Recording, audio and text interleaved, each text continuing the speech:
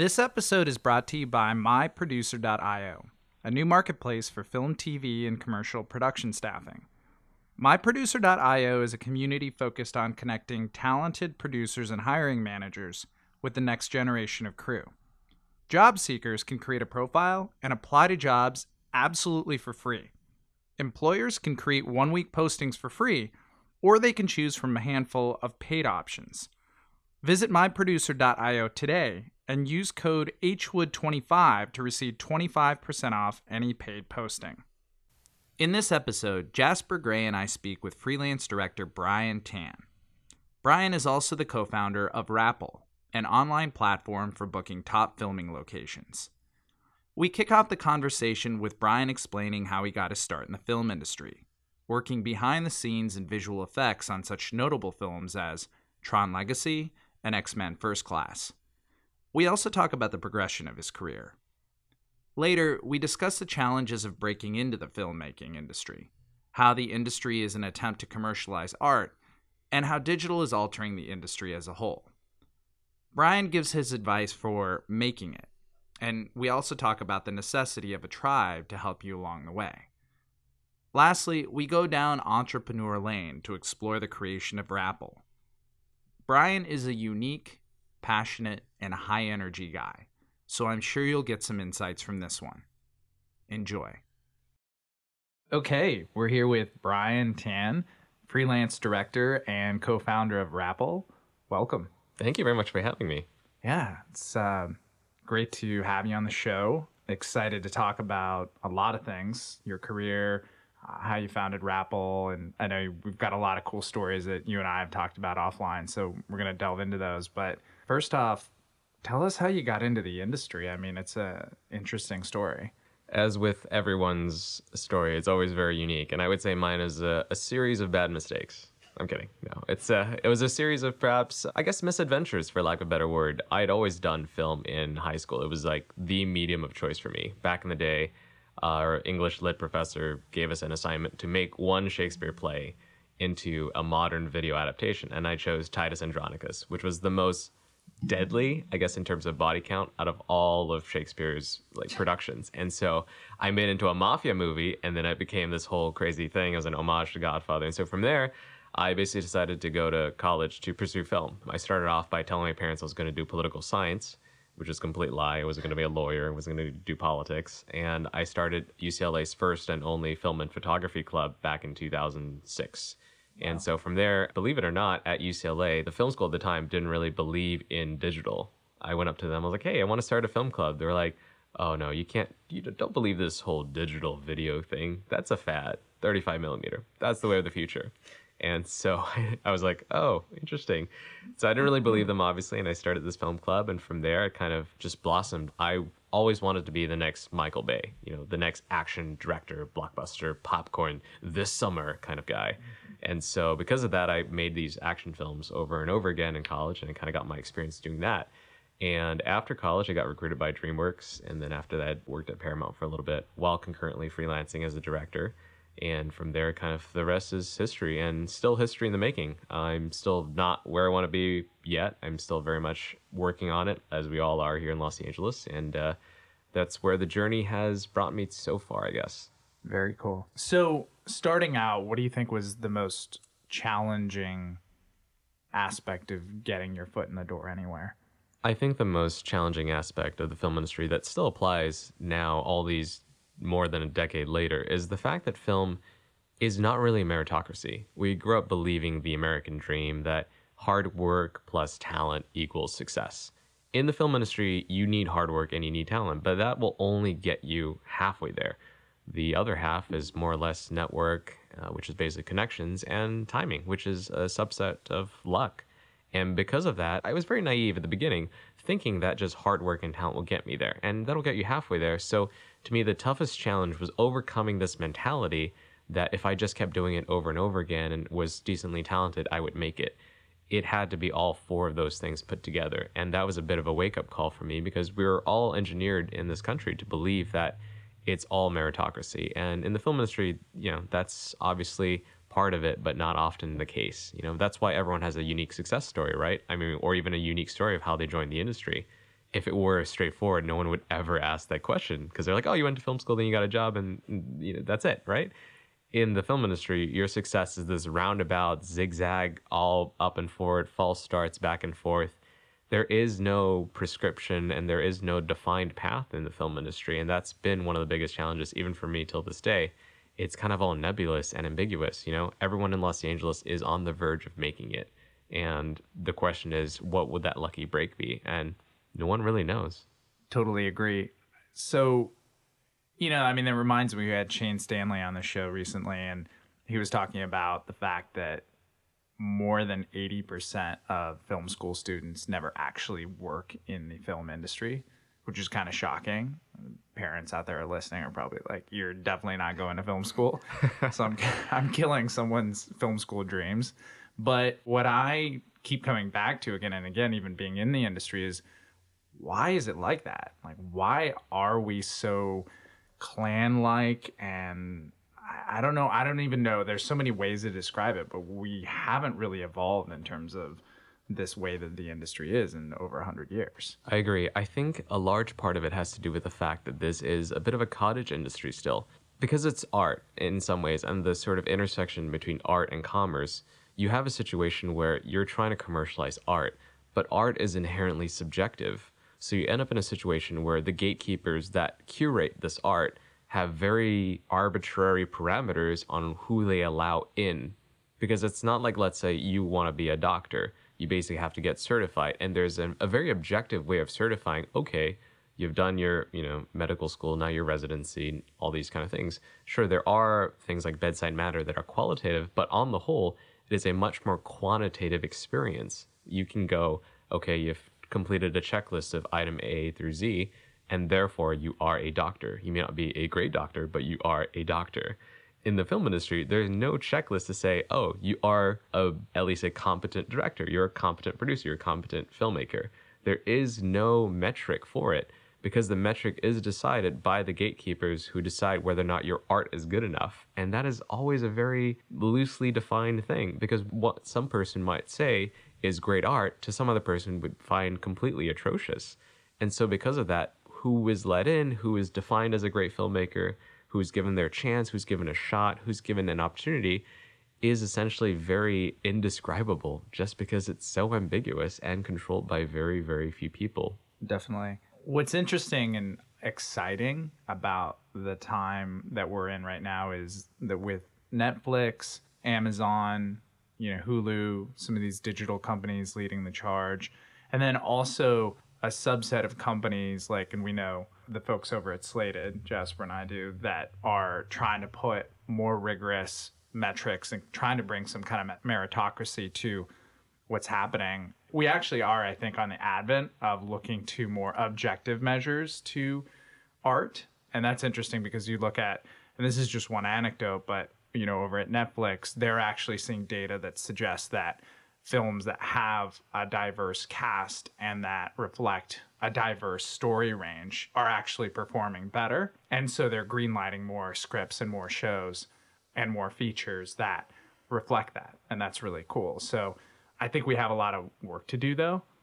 What else do you think can be happening in the industry to that end? I think that's always a double-edged sword. I think the the deconsolidation of the outlets in which you view media have created a very good effect in the sense that there's a positive and negative. The positive is that you absolutely have these situations where Netflix, for example, goes by their data and the analytics of what makes a particular program great, and therefore they keep propagating that. In the case of diversity, that's also a fantastic thing. So you have the situation where because there's so many outlets now, there's web, there's digital, there's TV shows, there's features, everything is getting so, desegregated and so, discombobulated in some ways because they're all spread out.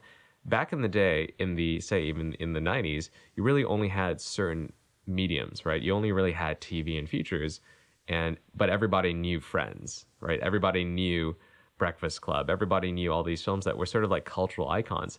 So the negative of having entertainment being so disparate is the fact that you can make content now for just your demographic, which might only be 0.1% of the population, which is great. You get your stories told, your demographic is happy, but you're going to have such less of an impact as you would in the past, as would you say on a cultural hit show like Friends. And so because of that, at the same time, it gives people opportunities, but also limits the amount of influence and the amount of eyeballs that will actually see it. I mean, you've seen it with the digital revolution till this day. Before 2005, or even say before 2000, if you made a feature film, you were one out of maybe, I don't know the exact metrics, but let's say you were arbitrarily one of maybe 100 people making features in this town because it was so hard to make a feature. You'd have to go buy 35 millimeter film. It was so much more expensive. But because of that, there was this high gate threshold for you getting in. And so when you finally made your content, there was a higher chance of people seeing it because there wasn't that much out there. Unfortunately, nowadays, you can make a feature, you can make your short film, but because everybody's doing it, it's so much harder to rise above the noise and rise above the clutter. Like, you made a video, you put it on YouTube, great. So have literally billions of people. How will your film get seen? Yeah, I think you hit on something that's really important, because at no other point in history has there been so much content, so much great content, and so much terrible content, right? Precisely. And so it is an ocean of content. And, you know, if you look at all of the digital publishers like the Vox Medias of the world that have started to invest heavily into creating original content for digital, they've been hemorrhaging. You know, if you look at the headlines, there's tons of these companies that have hired and then they've laid off the vast majority of their staff because they are suffering from trying to break through all of this clutter. So I do think that it's a great time because there is so much content, but to your point, there is something that we need to do to make it so that, again, the great content rises a little bit more easily, because I think the only alternative we have now is that the great marketers are the ones that are going to get their content seen, right? Absolutely. So the good influencers who have followings, the companies that know how to run really elite marketing campaigns, and of course the really big studios that just have a lot of money to be able to push those marketing campaigns, right? I agree. And as a filmmaker, it's especially challenging for folks, I guess, like me, who aren't, I'm not the type of person, maybe I grew up in the wrong generation, but I'm just not the type of person that I want every part of my life documented. That's just not me. I don't want to be Ryan Higa or Ryan Connolly, or there's a lot of Ryans that are YouTube stars. It's kind of funny, huh? But there are a lot of these guys that basically set a camera there, like Casey Neistat, does a vlog every day. And the way that they articulate themselves is through their personality and as well as their content. For me, film and creating all this art, for me, is my outlet. I'm fairly charismatic and I don't mind being in front of the camera, but I don't want the camera in front of me 24/7 like these guys do. And because I'm just not that kind of content creator, I get penalized because of that. And I think that's the problem with the digital revolution and YouTube in general and all this whole influencer thing.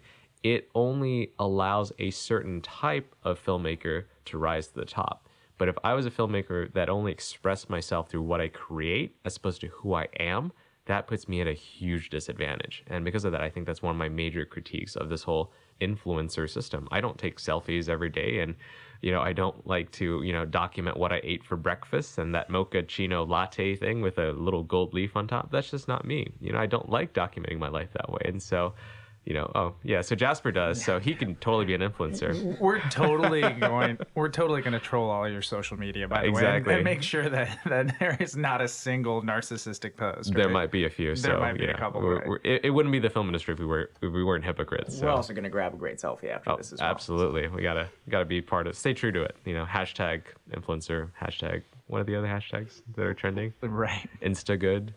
Cats on Instagram. Absolutely, yes. So it's interesting. I didn't think the conversation would take this turn, but I do think we pay homage to it because the influencer boom is huge, especially with brands. They're finding a way to essentially close the gap between production and distribution because they just have to essentially go to one party and they get both. And Right. never in the history have they really been able to do that. They've always had to procure both of those services or both of those resources. And to your point, I think it's creating a split in storytelling because you do have a lot of this content that is kind of free form. It's still storytelling. I don't want to discount it. And I think that so many influencers out there do entertaining, unique, very cool stuff. But at the same time, it is very different from the storytelling that you're talking about. I think there's an opportunity for these two worlds to merge better.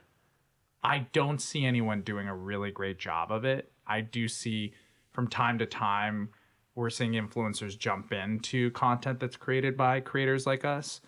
But I don't know how we bridge that gap. I don't know if you have any ideas. It is a very tough one. And let me just say for the record that I'm not knocking, all the Casey Neistats of the world. I actually have huge admiration for people that can do that and have their life being documented so often.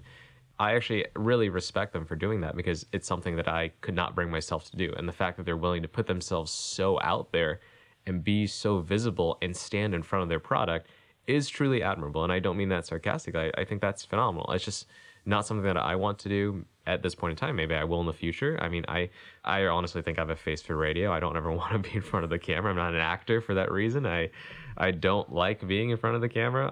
I will do it if I have to. But so I admire people that have that ability to be so, for lack of a better word, like be so visible. So it's tough, right? It's really difficult to find that balance between, sort of that authentic sort of vlogger style influencer and also creating high quality premium content.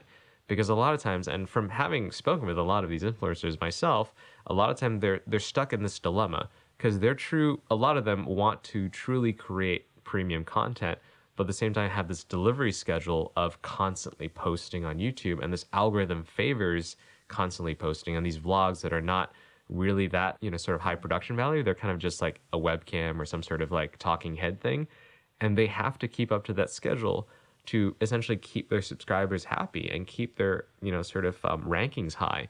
And so they're caught in this vicious cycle of, they want to create premium content, but the way that YouTube is set up and all these channels are set up is that they favor quantity over quality. And this creates this situation where they're constantly chasing this, like, they're like a gerbil in that little hamster wheel, I guess. Just constantly going from vlog to vlog to vlog to vlog and trying to squeeze out as much premium time as possible. So it's a dilemma. I really don't have an answer, to be honest with you. Well, and in that way, I mean, we're talking about meritocracies, and I think that that's the new meritocracy. It's a different scale, right? It's about how many influencers you have. Right. It's about how wide your network is, what your marketing dollars are. I mean, we talk about the larger studios, but P&A campaigns usually double the budget of a film. So if as much money or more is getting put into the marketing than the budget for the actual film's creation and all of what the creators were paid, there's a new system in place and a new scale, and I think that it comes down to how do we use digitalized technology, like how do we use technology, like my producer plug and Wrapal plug, to help artists, who might not have those resources. How do we help them compete in that same space where the pace is grueling, like you were saying? Absolutely. Yeah, definitely. And where I see a lot of inroads have been made with technology is obviously with the logical, which is cameras, gear, anything that is part of the physical production process, and then into post-production with editorial, right? And you see a lot of startups that have been great for post-production, right? That offer different kinds of templates for motion graphics, and they offer different kinds of stock footage and niche stock footage libraries and all this stuff that's coming online. That's great. But in terms of the actual storytelling and the process, what line producers and production managers do day to day, I think that's where our companies are coming in and trying to facilitate that a little bit. But I think we have a lot of work to do in terms of getting the word out and also just integrating into their habits and their workflows. Absolutely. I think one of the inspirations that I guess what I love about both companies is the fact that we're helping creators, regardless of which end of the spectrum they are, if they're more on the sort of influencer side or they're more of like a sort of traditional filmmaker. I like that we're helping both of them. I mean, we're helping them find their crew, finding the people that need to staff up their film, and for us, finding them their location. Without either of them, their film would not be possible. And I like the fact that we're helping them regardless of how we feel about, the subject or the media or whatever. But at the end of the day, the sort of unity message is that we're bringing them together and we're helping make their dreams and their projects a reality, regardless of what they may be. And I think that's one way I think that we're helping the community a lot. And it's very interesting to see like where it'll all shake out, this whole digital revolution thing. But regardless of that, I think it's very important that we stand with them and help make their projects happen, because it's still art at the end of the day. and we're artists helping others. And at Wrapal, at least, we believe that we're created by filmmakers for filmmakers. And I think that philosophy is something that is very strong in both our companies. Love it. Yeah, our tagline is created by producers for producers. There so you very, go. very similar. So, well, let's switch gears. We're talking a lot about the industry, which I think is great, but would love to talk a little bit more about your career and, things that we can learn from it. So let's start on a positive note. You've worked on a lot of cool projects. I've seen some of your work. It's always fun to see a different director's work. Tell us about your favorite project and a little bit of background on that. Sure. So after I worked at DreamWorks on How to Train Your Dragon, ended up freelancing at Paramount for a little bit, and then I worked at Digital Domain, which was then one of James Cameron's production companies with Stan Winston. And one of my favorite projects there was working on this film called Tron Legacy in 2010. It was a truly amazing experience. I got the job because I basically submitted a resume that had a PDF that wouldn't open. And I got a call back from HR the day after I submitted. And I didn't know a single person at the company. I didn't have an in. It's like, it wasn't the typical Hollywood experience where you knew somebody that put a word in. It was not that at all. I sent a random email. I was like, hey, I love the original Tron. I would love to work on the sequel, or I guess the remake. Here's my resume attached. Please hire me. HR@digitaldomain.com, like some sort of generic address. And I actually got a call the next day, and she's like, hey, got your resume, but it wouldn't open. And can you resend it? And so I resent it, and I was like, oh boy, I wasted their time. They're going to be so pissed off. But the next thing you know, the next day I got a call, and they're like, hey, come in for an interview. And I came in for the interview, and the next thing you know, the day after that, I was working on Tron Legacy. So it was a really fun project, being able to see sort of like the whole film come together. It's a very visual effects heavy film, and I really appreciated that experience because as an action director, visual effects is everything. Now so more than ever. And so being able to see such a VFX intense film come together was truly inspiring. And the folks I worked with were amazingly talented, phenomenal, really, really cool people. We worked hard and played harder. Our producer took us out for Korean barbecue and karaoke and bottle service every weekend. It was insane. Then we started working on weekends and we still did it. We went out on Friday night, and then Saturday morning we're like, hey, see you at 8. And so it was a good time. It was the best of times and the worst of times, as they say. But overall, probably one of my favorite features that I've worked on so far. Very cool. So many of us are in the industry and we come here with our hopes and dreams, and we have that dream job in mind and that dream project. To some working on that project, if you just told them the name and said, hey, I worked on this project, they wouldn't understand the reality of what that actually means. There's so many unsung heroes on film sets, on TV sets, in the influencer world, all of these different places. I think that it's an interesting topic to explore, which is, what's your advice to that young filmmaker who wants to be a director? I guess to answer your question, I think I would say the most important asset for anyone that's not mated yet and trying to make it in this industry is having a long-term strategy in mind. Time.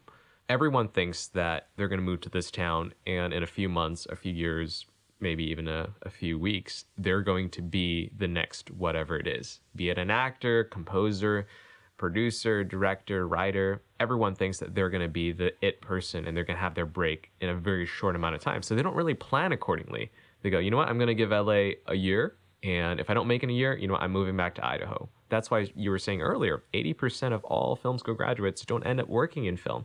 It's for that reason. They don't realize that this is a grind. All they see is the overnight successes. And yes, you have those breakout hits and discoveries, but those were probably 5 years in the making for them to get to that point. At least, yeah. I mean, you look at Morgan Freeman, for example. He did not become the Morgan Freeman that we know, till his 40s. I mean, Ang Lee, Oscar award-winning director for so many films, was a stay-at-home dad till his 40s. We don't see these, all we see are the people that have moved here 6 months later, they became that person. And those stories are true. And it does happen, but the odds of that happening to you are like winning the lottery. Most of the time it won't happen to you, and you just have to face the reality of the situation, which is this might take a while, like any career. It's the same like if you're in investment banking, you don't become the founding partner or the managing director at Goldman Sachs like a year later. That's like a 20, 30-year trajectory. And the same could be said of the film industry. Just because you see an overnight success doesn't mean that is you. It could be you.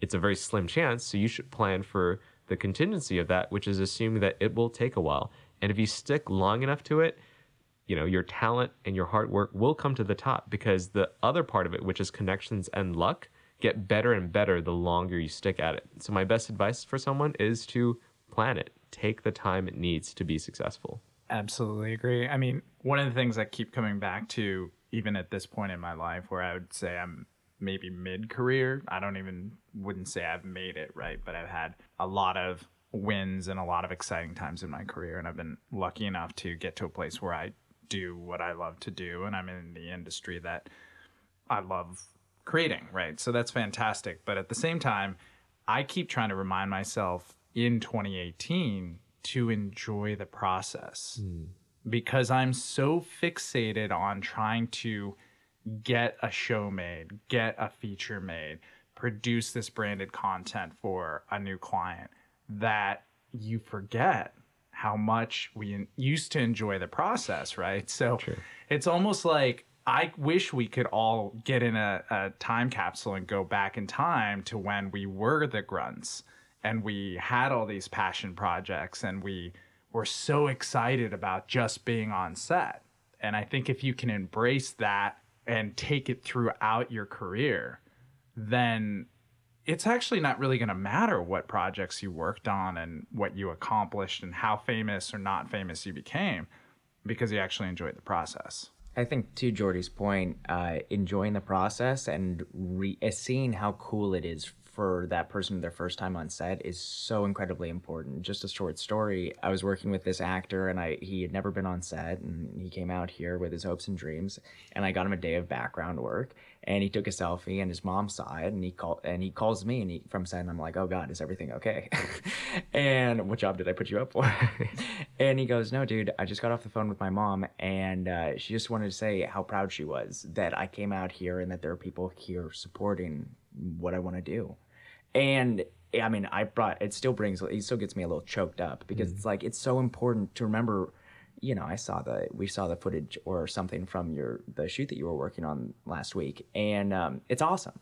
But the glitz and the glamour sometimes falls away the more you're doing it, and we get weighed down. We forget that, like, I think the other part of that is tribe, and I think that's something that you're really good at as well, connecting really great people who are like-minded, like our friends at ShareGrid.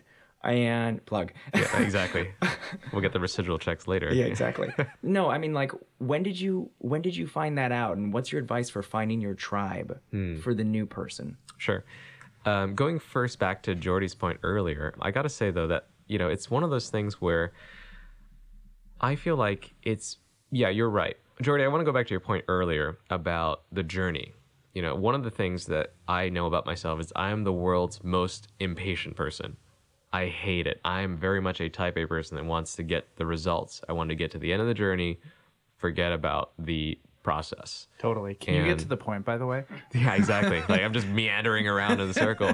No, I'm the same exact way. I don't practice what I preach. I totally empathize on a level that... Yeah. But what I realized is that, I'm a big traveler, and I've been to 80 countries. And one of the things I realized about traveling is sometimes you just have to appreciate the journey. I think it was 2015. I was traveling from Italy to Austria, and I was totally sick. I had this crazy raging fever. I was on a train by myself, just like hemorrhaging like thoughts, and just like, I was like, oh, this sucks. This is the worst thing ever. Looked out of the window and I saw the Alps for the first time, and I was like, holy crap, this is amazing. This is phenomenal. And in that moment, it hit me. We really have to appreciate this process, the train journey. Because if you look at it, right, and this is getting very metaphysical. So our whole lives are really working towards an end. And we all know what the result is. The end is really death for everybody at the end of the day. If you think about it, like, no one will ever escape it. That's the title of the podcast. Yeah, exactly. No, but if you think about it, seriously, like, death for everybody. It is. We can't escape it, And it's just, so if we think about the journey versus destination, the destination of our lives is going to end. Really, if we don't appreciate our lives, which is the journey, then we're going to wake up one day 50 years from now, or potentially shorter, and be like, where did the journey go? And not realize that the journey was the best part of the experience. And so applying that to filmmaking, to startups, it takes so long, but at the same time, we have to remind ourselves that really the journey is what matters, and is where you learn the most, and you develop, and you grow, and you mature and get better. So I'm the worst person in the world at practicing this philosophy and this mantra, But now that you brought it up, I really think that I should appreciate it more. So yeah. Well, I'm really happy to hear that. I mean, I agree. I'm extremely impatient as well. So I think it's not just a reminder, right? But it's how do you form a habit around that? Because a lot of times folks philosophize, and if you read any sort of self-help books or like entrepreneurial books and, you know, devour that kind of material because I'm all about self-improvement, but they talk about doing things like appreciating the journey. And anyone that's listening is probably going, okay, that's nice, but how the hell do I appreciate the journey? You know what I mean? Like someone just dumped a latte on me and I got to go home and like change my clothes. There like I'm not appreciating this journey right now, right? So it is habitual. You need to develop that habit. You literally need to practice. Just like you practice gratitude, you have to practice enjoying the journey. It has to be like a pause, and you have to, you know, there's a lot of folks that believe in writing to appreciate the journey, journaling and, you know, actually capturing what it is. I don't do that. I probably should, you know, I think, but it's those kind of tactics that I think get you to the place where you do habitually enjoy the journey. True. And then I think if you can do that, that's fantastic, you know. Actually, now that you brought that up in terms of the means of appreciating the journey, this is totally a plug for an app that I don't know anyone on their team, but I love. It's called 1 Second a Day. I basically take 1 second of video every day, and I release a video every month, a 30-second video every month of my 1 second a day for each day of that just transpired. And it really, when I watch it, I go, wow, my month was actually not as terrible as I thought it was, because you just shoot the best 1 second of every day and you go, you know what, this journey is not that bad after all. So yeah, I highly recommend it, especially as filmmakers. 1 second every day. Don't know them, don't know the company. I don't know anyone there. Don't get any residuals from them, but I really enjoy it. So maybe you will now. Yeah, exactly. Love it. Yeah, brand ambassador. I volunteer. Sorry, Jasper. I totally forgot your question. Sorry, you were asking me about tribe. You know, how do you find your tribe? I would say to that point that finding your tribe is probably second to having patience, the second most important thing to succeed in Los Angeles. Because when you come to this town, people will devour you and eat your lunch if you don't have decent quality control for friends. Everyone in this town, with the very, very few exceptions, are looking to get something from you. They're looking to exploit you, not necessarily not in a very sort of predatory sense, but they're more or less looking, what can I get out of this relationship? It's very transactional, I think would be a better way to describe it. And so when it's a very transactional relationship, you don't really have what you call a true friend group. And what I would say to that is finding a tribe is extremely important. And the way you curate that is by finding people who like you, for you, not what you can do for them, but who you are as a person, as an individual, you know? I met James Cameron once when I was working at DreamWorks, and I asked him, what do you recommend as an aspiring director? This was like 2009, 2008. And he said, a rising tide floats all boats. You know, it's not about impressing the people at the top. Thank you. It's all Mr. Cameron's, you know. It's not about impressing the people at the top. It's about impressing the people around you and making those true, genuine, authentic connections. And it's through that process that as their fortunes rise, they'll remember you and they'll bring you up. And as your fortunes rise, you'll bring them up as well. So I think finding a group of really down-to-earth, modest, humble, and genuine people is the sort of key in finding your group and your tribe and your, I guess, your boy band to like take to the next level. I couldn't agree more. 110%, as I like to tell Jasper when he says 100%. So there's actually, and we're plugging everywhere here, but I think it's in the spirit of generosity, is, you know, one of the sort of self-help authors that I follow on Medium actually is a guy named Ben Hardy. And he recently wrote an article that's entitled, and you can find it on Medium, it's called How to Create Rare and Life-Changing Relationships with Anyone, which sounds hokey and, you know, potentially a little bit too touchy-feely, but I think it gets to the core of what you're saying. And he actually talks about two kinds of relationships. One is transactional, like you said, and he said the other is transformational. And it's up to you what you want to focus on, but he says, you know, highly recommend focusing on the latter because you think of your interactions in a completely different way. And again, I think you have to develop habit around this because by nature, we're human beings that are selfish. And so, you know, I want something out of you. I want something out of Jasper. And that's okay. I want several things out of you guys. But it's how do we approach that? You know, how do we foster that so that it is transformational, it does come down to the patience that you're talking about. So if I do want something out of you, it means that I don't need to just get it and then move on with my life and not talk to you again or not talk to you for months and months, right? It's having an interest in the larger well-being of Brian and enjoying the journey of that relationship, right? And seeing what happens to you and can I help with that? And maybe not even help. Can I just spectate and see what happens on social media and seeing your video for 1 second a day, right? Like, what's April going to look like? I'm going to be curious about that, you know? So that creates a transformational relationship versus just strictly looking at what are you giving me and what am I giving you? Exactly. I agree 120%. Whoa. So. And I broke the scale. Note, all right. So we've talked about the best story. We've talked about the worst story. Now let's go for the third, the trifecta. What's the most ridiculous story, whether good or bad? Sure. As many of you know, I run a startup called Wrapal that basically connects filmmakers to film locations. And so I put my own place up on Wrapal, just sort of to experience what it's like as a user, to meet cool people, et cetera, et cetera. So I've rented out my house probably a dozen times since I started the company.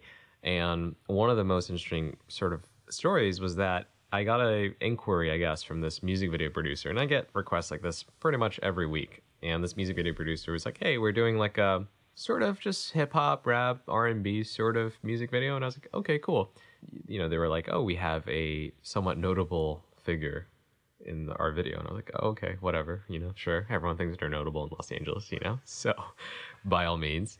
And Totally. yeah, so I was like, fine, go crazy. So I rented out my place to them. And little did I know, I had rented out my place to Snoop Dogg and Faith Evans. It was just the trippiest feeling, getting your doorbell rung and opening, going downstairs and opening your door. And Snoop Dogg's just standing there. He's like, hey, yo, what's up? And I was like, oh, is this a dream? Is this real? Whose house am I in? So, yeah, Snoop Dogg and Faith Evans shot a music video in my house. You can actually go on YouTube and check it out. It's called, I think, Where We Party or something like that. It has like 1 million+ views on YouTube. Naturally, because it's Snoop Dogg, they brought an entourage. There was this whole party scene. Started smoking joints, and my neighbors were pissed off. Called the cops. The cops didn't do anything because it's Snoop Dogg. They were like, yo, this is cool. They're joining in. They're in the music video, aren't they? It's like a cameo. LAPD. Yeah, exactly. Community outreach is what they call it. So yeah, it was a truly ridiculous story and a really ridiculous experience. And yeah, it's something that I'll never, ever forget.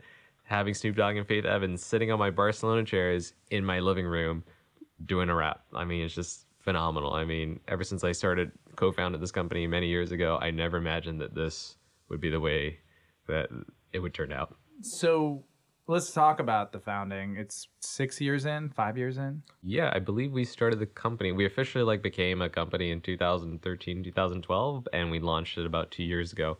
Okay. Oh, got it. Very cool. And how did the idea come to mind? Like, what's the genesis of the startup? Sure. So I basically, as you know, I used to work in visual effects at Digital Domain. I just finished up a film, Jack the Giant Slayer, and it was Girl the Dragon Tattoo. I knew it was something to do with dragons, so I just finished working with David Fincher on Girl the Dragon Tattoo. And after wrapping up on those 2 shows, I decided to go freelance. The story is sort of like my mom had passed away, and so I had this sort of like quarter-life crisis, for lack of a better word. I had this moment of looking up, asking myself, is this what I want to do? And the answer was no. I had already done everything I wanted to do with visual effects. I had learned more or less the overview of it, and I knew more or less what it all entailed. And so the answer to my question was, when I asked myself what I wanted to do, was I want to pursue directing. And so for me, I started doing a lot more freelance directing gigs. I was on HBO's Project Greenlight as one of the finalists. I did a thing for Condé Nast that won Best Travel Video. And so what I guess was the sort of epiphany out of this experience was that no matter what kind of production I was working on, whether or not it was a big studio film or a small little indie production, finding a location was the bane of my existence. It was just a horrible, terrible, archaic experience where I literally had to go door to door trying to get a location. And I was just like, man, there has to be a better way. And so I was, as I mentioned, I'm a big traveler, and I always used Airbnb consistently. I love that company. And I was like, why not create the Airbnb for film locations? And this was, of course, 2012, 2013. Nowadays, there's an Airbnb for pretty much everything. But back then, it was sort of a revolutionary idea. And so I decided to pursue that because as a filmmaker, I understand the struggles. I know and I've lived through this horrible nightmare that is finding locations. And I decided to not only become a director, but also help my fellow creatives and help my fellow filmmakers streamline the production process and make their lives that much easier. And if you think about it, it's really a win-win situation. You know, filmmakers get the locations they want, and property owners get to make extra money on the side. Everybody benefits from it. So that was what sort of was the genesis of the idea, and what caused us to want to become a company and try and change the film industry for the better. Not to get too much into product placement, but actually curious as, you know, a filmmaker, what makes Wrapal different from some of its competitors? Sure. As of right now, if you need a film location, you really are very limited. It boils down to places you've shot at before, going on Facebook or Craigslist and announcing to the world that you need a location, or you hire a location scout. Often location scouts and locations agencies charge a lot of money and they don't really guarantee results. There are some really phenomenal people that I know in those industries that are amazing, and I really respect them a lot. But for a lot of other people that I know, they've had very, very mixed results, and they often really can't afford to hire a locations manager. So for us, we wanted to democratize the process and essentially create a marketplace. So we're the only site that you can basically go on there, check out more than 1,500 commercial, residential, and industrial locations all over Los Angeles, and get in direct contact with the property owner or the property manager. You're cutting out the middleman. We're more like matchmakers in that sense. So you can ask the questions you need to ask. No one's going to be there in the middle.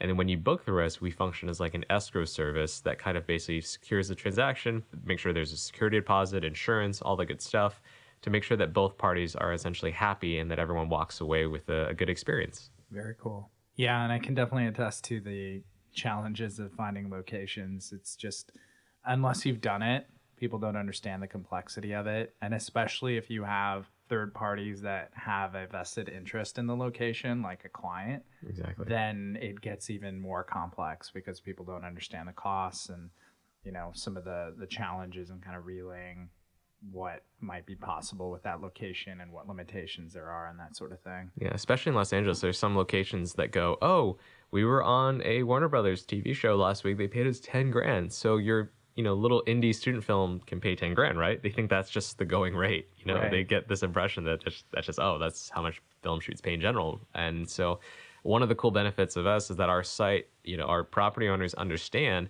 that there are various tiers and various kinds of productions. You know, they maybe get paid $5 grand a day for this one production, but understand that a student may only be able to afford $500, $1,000 for a 12-hour day. So at least they get that, which is already like the first step in trying to secure locations, having realistic expectations. Definitely. And for the uninitiated out there, which to a large degree includes myself, right, is talk to us about the mechanics of the old guard with location managers and, you know, what do those costs look like? And, you know, just give us a little bit more in terms of why you did say that was archaic. Sure. One of the things that I guess that how you'd normally do it if a website like ours didn't exist is you'd have to hire a location scout. You would pay this person by the hour to essentially go out there and photograph or pound the pavement, as we like to call it, to try and find that that specific house, specific bar, specific restaurant you're looking for. So essentially you're kind of sending out this person to the world to secure and find a location. We find that it's much more efficient if you just took that online and you're able to essentially scout for free, look at a location for free, and then contact the representative who's in charge of the property as well. And we find it's a lot more streamlined, and you know, time is money. And so we save a lot of productions the time necessary to try and find a location. I would say that I'm not knocking against scouts. We have a lot of scouts on our site, a lot of property managers that actually represent properties on our site, and a lot of location scouts that use us to find their locations for a film. Scouts are actually very useful when it comes to, say, if you need something really unique, like let's say you want a medieval castle in Los Angeles, you know, that might be something very difficult. I don't think we have any on our site, any castles, but that would be a great application of a scout. But for everything else, like homes, bars, restaurants, office buildings, we got you covered. And so that's kind of what the difference is between a, I guess, locations agency or, you know, hiring a locations department as opposed to using us. And I also want to say too that it's very, very interchangeable. You know, scouts love us. Scouts use us all the time. You know, it's not something where you use us and you don't need a scout anymore. A lot of times we make a scout's job that much more efficient and effective and, more importantly, quicker and easier because we exist. Once you have a location, so you're on Wrapal, you find the most beautiful bar that you can use for your music video. Great, you've connected. What are some of the challenges that come after that? Sure. I would say the process after a scout, I would say would be a tech scout. It's actually going on location, figuring out the sort of nitty-gritty logistics that no one is a fan of, but are so absolutely necessary. The questions you want to ask a location owner or a location rep would be, where are the bathrooms? Where are the crew parking areas? What are the noise restrictions? What are the power arrangements like? Is there going to be enough power? Do I need to bring in a generator? Are there any special considerations? Are there any pets on site that maybe my crew might be allergic to? So there are a lot of these sort of nitty-gritty questions, and we actually have a checklist on our site that we're going to release at some point that run people through what are some of the legitimate questions you should ask location owners. So after you getting that all set up and getting the location owner to answer all these questions, I would say it really boils down to, getting a permit after that. And some of our users get permits, some of them don't. It really depends on the footprint. If it's one of those things where you have 3 guys in a room like us right now, just doing a little web thing or doing a YouTube series, then, maybe you can get away with not doing it. That's entirely their prerogative. And sometimes, if it's a big setup, a big footprint, there's a lot of grip trucks on the street and all that good stuff, then yeah, absolutely get a permit. We have a great relationship with Film Los Angeles, Film LA. We also work with Film Permits Unlimited, who have basically been film expediters for permits for dozens and dozens of years. Also making sure that their insurance requirements are set. We work with Athos Insurance based out of Pasadena.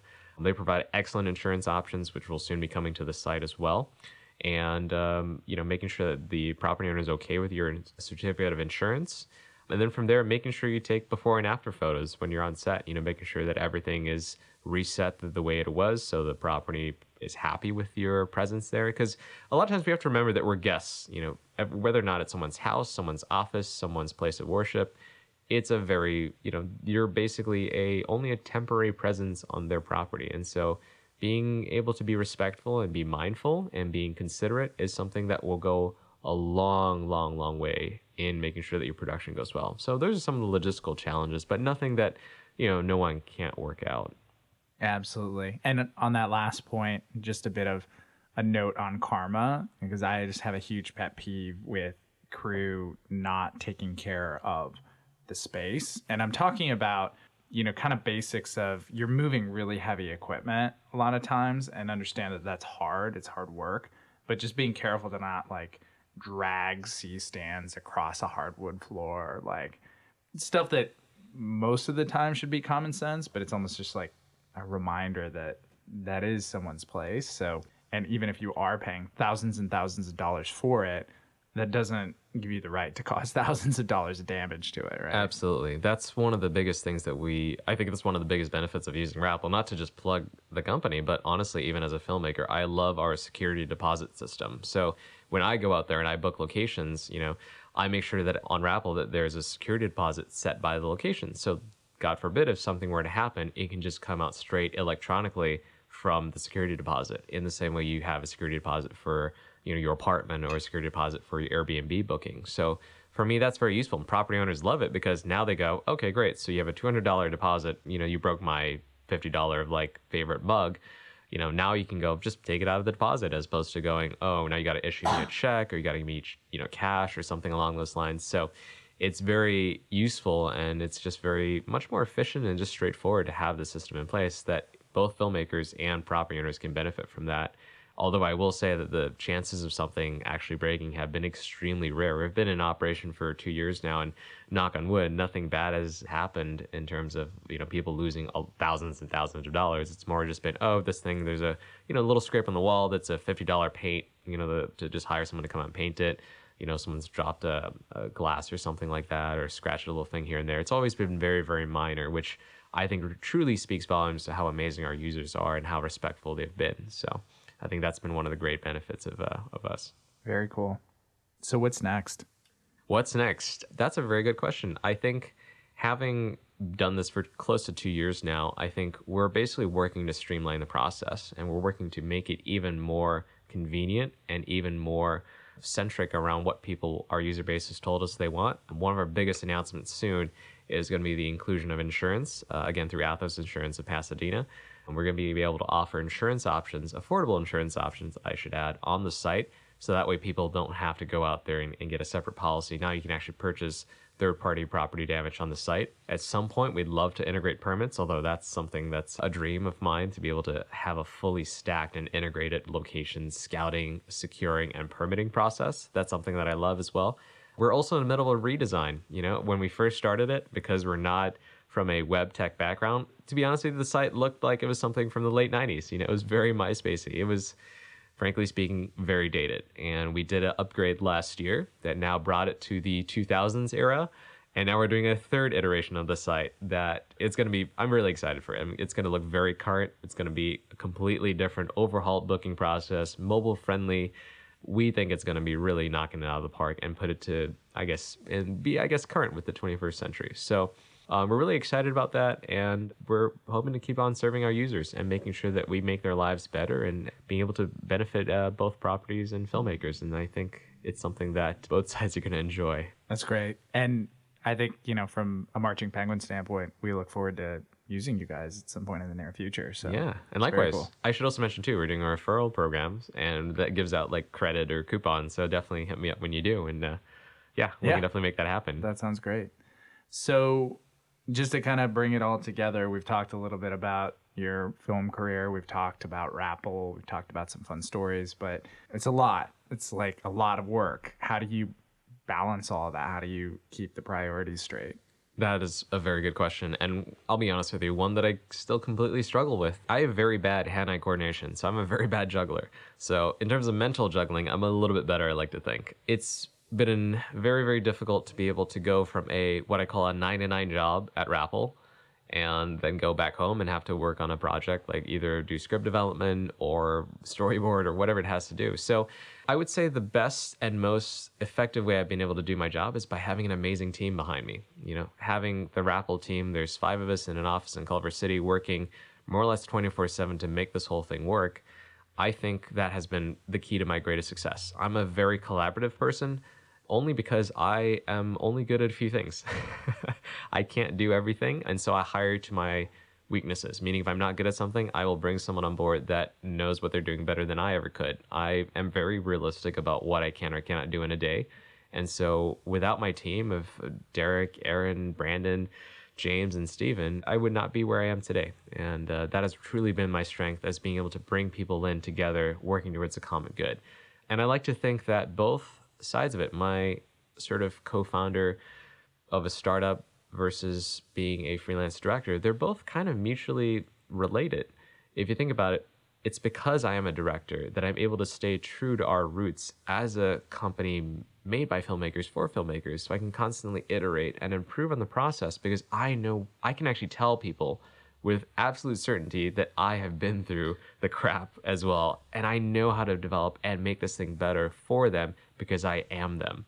And same from the property owner side too. I rent out my house in Wrapal all the time. And because I am a property owner, I get their struggle as well. And so for me, being able to be on the platform and be a director, for me, is very symbiotic. They coexist. And to me, they're very much two halves of the same whole. Very cool. Brian, it's been a pleasure having you on, learning about your career and about Wrapal. And, you know, we'll have to have you on again when the new site comes out. Absolutely. And likewise, thank you guys so much for having me. It's been an absolute blast. I love talking not only about the industry, but just about our philosophy and life and everything in general. Really respect what you guys are doing at My Producer, and I look forward to using you guys too in the near future. And hopefully together we'll be able to revolutionize and change this industry for the better. Awesome. 100%. 110? 120? There we go. Awesome. Very cool. Hell yeah. Thanks again. My pleasure. This episode is brought to you by Marching Penguin Digital Production Studio. Since 2012, Marching Penguin has been producing premium digital content for venture-backed startups and Fortune 500 companies alike. With more than 1,000 produced videos to date, Marching Penguin has a broad experience set to accommodate marketers looking to create a stronger online footprint with video. Visit gomarchingpenguin.com to learn more today.